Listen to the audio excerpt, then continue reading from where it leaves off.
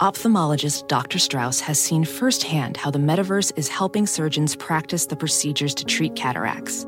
Cataracts are the primary cause of avoidable blindness. He works with a virtual reality training platform developed by Fundamental VR and Orbis International to help surgeons develop the muscle memory they need. The result? More confident, capable surgeons. And even more importantly, Patients who can see. explore more stories like Dr. Strauss's at meta.com/metaverseimpact. Hey, real quick, this episode is brought to you by Progressive, where drivers who save by switching save nearly $750 on average. Plus, auto customers qualify for an average of 7 discounts. Quote now at progressive.com to see if you could save. Progressive Casualty Insurance Company and Affiliates. National average 12-month savings of $744 by new customers surveyed who saved with Progressive between June 2022 and May 2023. Potential savings will vary. Discounts not available in all states and situations. Hello and welcome to the New Mindset Who Dis podcast. My name is Case Kenny at case.kenny on Instagram, and this is my weekly podcast where I create short, no BS episodes dedicated to helping you become the person you're meant to be, leave your comfort zone, and live a purposeful and fulfilling life. Let's go.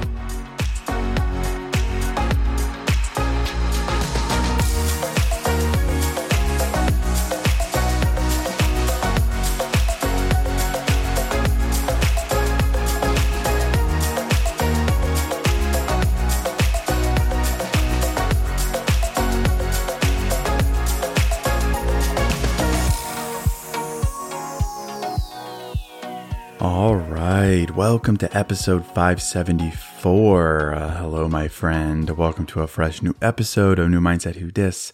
As always, thank you so much for listening. Thank you for supporting me. And today, I want to address this theme I keep seeing online and everywhere of emotionally unavailable people, emotionally distant people.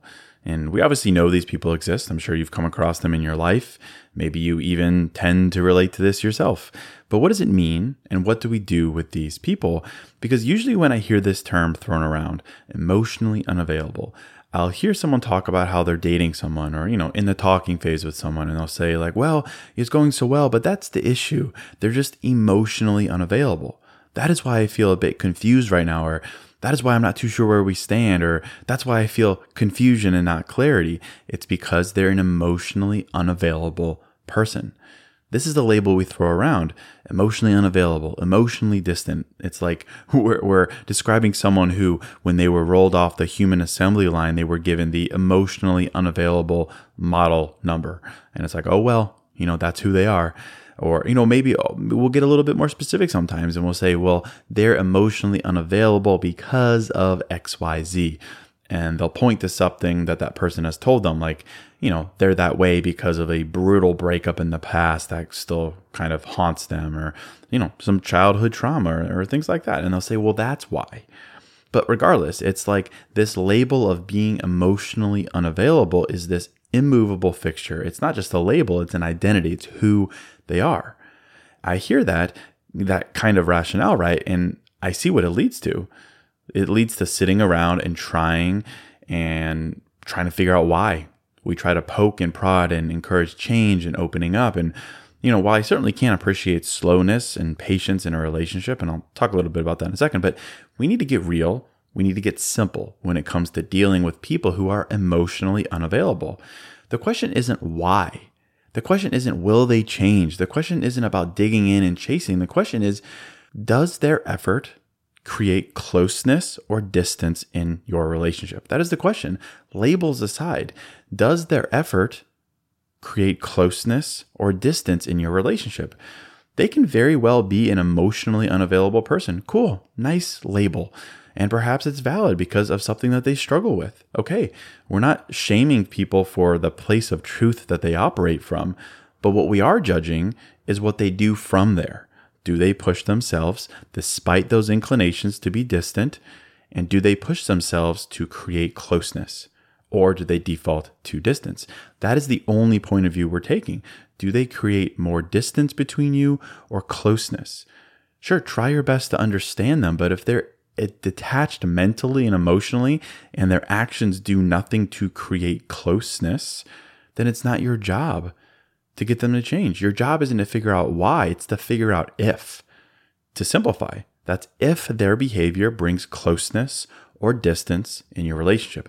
I think that's the only question you need to ask. It's not why, it's if.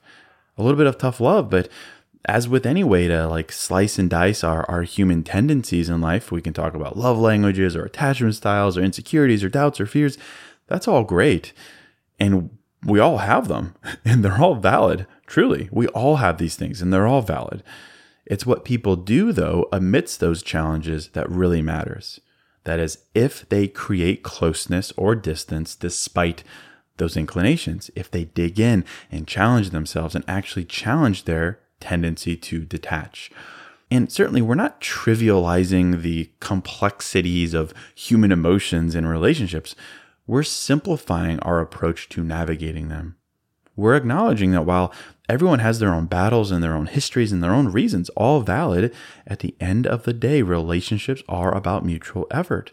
And so we need to decide what we're willing to accept and where we draw the line on compromise. This doesn't mean giving up on the first sign of difficulty, no, but it does mean recognizing when a pattern of behavior is fundamentally at odds with your needs and your effort. We're advocating here for a form of, call it compassionate realism. It's understanding that while change, of course, is possible, it cannot be forced. It's about accepting that you can offer support and understanding and patience, and these things are great, but you cannot do the emotional work for someone else. And this isn't about casting judgment or assigning blame. It's about taking care of your emotional well-being. It's a reminder that when we're out there and we're pursuing fulfilling relationships, your needs matter. And if those needs aren't met consistently, it might be time to reevaluate. So this perspective here is about recognizing that someone's complexity, while very valid, it isn't an excuse for you to be starved emotionally. So in the case of emotionally unavailable people, it's your job, simply put, to determine what closeness looks like and what distance looks like, and then to determine if their actions align with either. Not why, not from where, not trying to understand or change them, but if. That is it, if.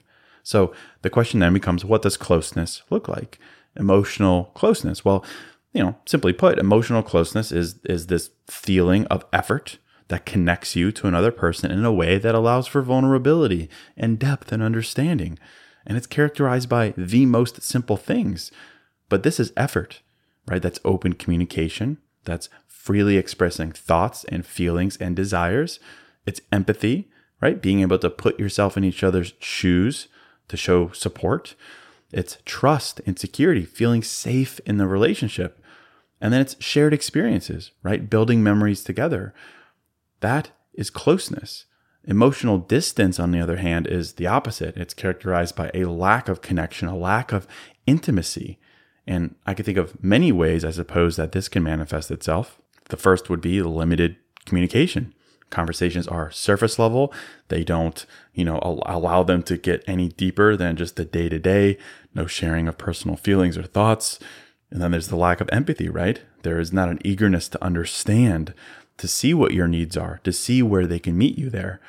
And then there's also kind of a sense of withholding support, right? Failing to be there for you emotionally or physically, right? That creates that gap between you as well. Closeness is when someone is willing to share what's on their mind without dressing it up, without a strategy. Distance, on the other hand, is like you're sitting at a table with someone, but you're wondering if you're actually alone or you're actually with someone. Distance, right? Where things are being said, but nothing is being shared. And I think typically emotionally unavailable people intentionally keep you at arm's length. And this isn't about them necessarily being cold or uncaring. Again, sometimes it's fear, it's past hurt, or even just not understanding how to bridge that gap that this happens. They might show up for big moments, but it's the everyday in-betweens where distance grows. Closeness is about willingness to engage deeply, a willingness to engage deeply. They might not know how, but it's a willingness to do it. Distance, on the other hand, is that noticeable gap in emotional intimacy where interactions are superficial intentionally so. That's where this person typically withdraws from deep emotional conversations and engagement. They avoid conversations about feelings, about future plans, or really just any topic that requires a vulnerable exchange. And I'll add that we need to recognize that emotional unavailability requires a mature understanding of emotional vulnerability. This isn't some switch that someone can just flip and all of a sudden become this sensitive, emotionally open person, right? These things, these topics are things that a therapist would have a field day with, right? It's a complex interplay of histories and insecurities and understandings of what it means to be present, right? We can't just expect someone to flip a switch. We need to recognize this. We're not being these savage people that are like, well, you need to get available and can't demand things on our own terms and our own timelines. We need to practice patience and understanding. That's the mature approach here. But there's another side to maturity that involves an intentional assessment of your needs and your boundaries. Do their actions provide closeness or distance? Hey, real quick, this show is sponsored by BetterHelp. And, if you're like me, you're always wishing for more time in life, right? Like, I wish I had more time. I wish I had more time to do blank. I wish. And as much as practically having a couple more hours in a day would be cool, a bit more time to do what we love instead of jobs and responsibilities, it begs the question, what would we do with that time? Not just wishful, I want more time, but for what? What would I do with that time? What really matters to me? What brings me joy? What enhances my life instead of just filling time and space with? Well, to answer that question, I think therapy can help. Therapy can help you find what matters so you can do more of it. And if you're thinking of starting therapy, give BetterHelp a try. It's entirely online, designed to be convenient, flexible, and suited to your schedule. Just fill out a brief questionnaire to get matched with a licensed therapist and switch therapists at any time for no additional charge. Learn to make time for what makes you happy with BetterHelp. Visit betterhelp.com/newmindset today to get 10% off your first month. That's BetterHelp, HELP.com/newmindset. Hey, real quick, this episode is sponsored by Hero Bread. And something I'm into lately, as simple as it sounds, is toast. A nice toasted piece of bread, so simple, maybe some butter, maybe some jam, but just toast. It's the best. But as someone who is making an effort to invest in my health and fitness and diet, the carb fear is real. And the result is I don't get to enjoy a nice piece of toast as often or as guilt-free as I'd like. So I'm definitely grateful for Hero Bread. Their bread options have 0 to 1 grams of net carbs, 0 grams sugar, and it's high in fiber. It's got the same soft, fluffy experience you love when enjoying a BLT or a burrito or a burger or toast. And they were kind enough to send me some loaves, and I can attest to it being the same experience I crave, but now guilt-free. They also sent me some tortillas, which are great. They have bread loaves, buns, biscuits, tortillas, anything to match your bread cravings. So don't give up on being a breadhead. Hero Bread is offering 10% off your order. Go to hero.co and use code NEWMINDSET at checkout. That's NEWMINDSET at hero.co. That's the idea of this episode. Emotionally distant, emotionally unavailable people. We are applying a mature lens to understanding them in the same way you'd hope someone does with you, but we're simplifying our decision-making process. It's no longer about trying to figure out why they are the way they are, or trying to understand the trigger or the trauma or the past, and then inserting yourself in a way to change them or anything like that. It's about analyzing their behavior and saying, is there an effort that I can see from them to create closeness? Or is their behavior detached and leads to nothing but distance? As I talk about on the podcast a lot, love is always a choice. That is a choice that's usually also always amidst challenges and frustrations and frictions and insecurities.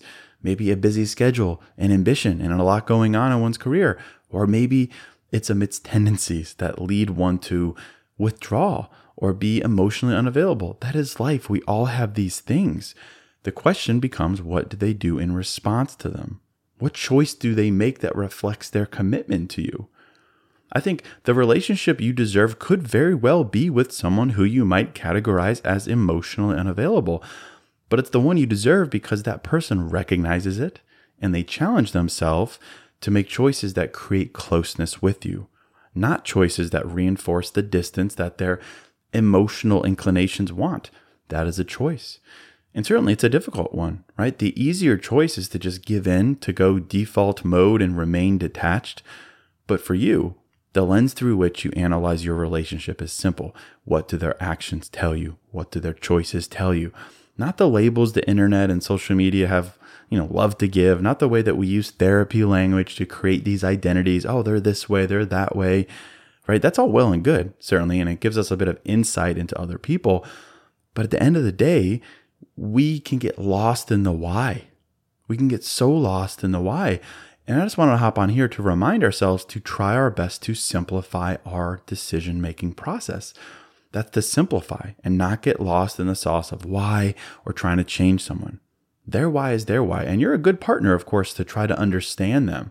Empathy. But at the end of the day, it's not why, it's if. It's if their behavior doesn't create closeness, then what are you waiting for? If their behavior only reinforces detachment or distance, what are you waiting for? That is the question you have to ask yourself. And I hope this episode gives you, the chance to draw a line between closeness and distance.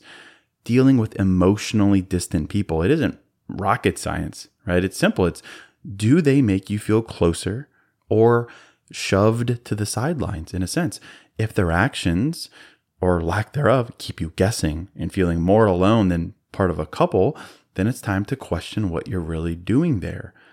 Emotional unavailability isn't like a complex puzzle that you need to solve. It's a signal. If someone's not meeting you halfway, not pushing through their barriers, which are valid, but they're not pushing through them to let you in, then what are we doing? It's not your job to fix them. It's not your job to wait around and just hope that they'll change. Your job is to decide if their presence in your life adds value or drains it. If all you're getting is distance, it's time to reassess. Don't let labels, don't yet let excuses, don't let pressure cloud your judgment. It's not about being harsh. It's not about being internet savage. It's about being honest with yourself. The right relationship is not about enduring absence. It's about enjoying presence. So if you're not getting that, at least getting that halfway, you have a decision to make. There's no shame in seeking a connection that actually feels like one. Right? It's not just about finding someone. It's about finding someone who's going to be there genuinely and at a deep level. So that's it. I hope this gave you something to think about. If it did, it'd mean a lot to me if you share the podcast with a friend. Just send them the link to Apple Podcast or Spotify. But that is it. As always, thank you so much for listening. Thank you for supporting me. And until next episode, I'm out.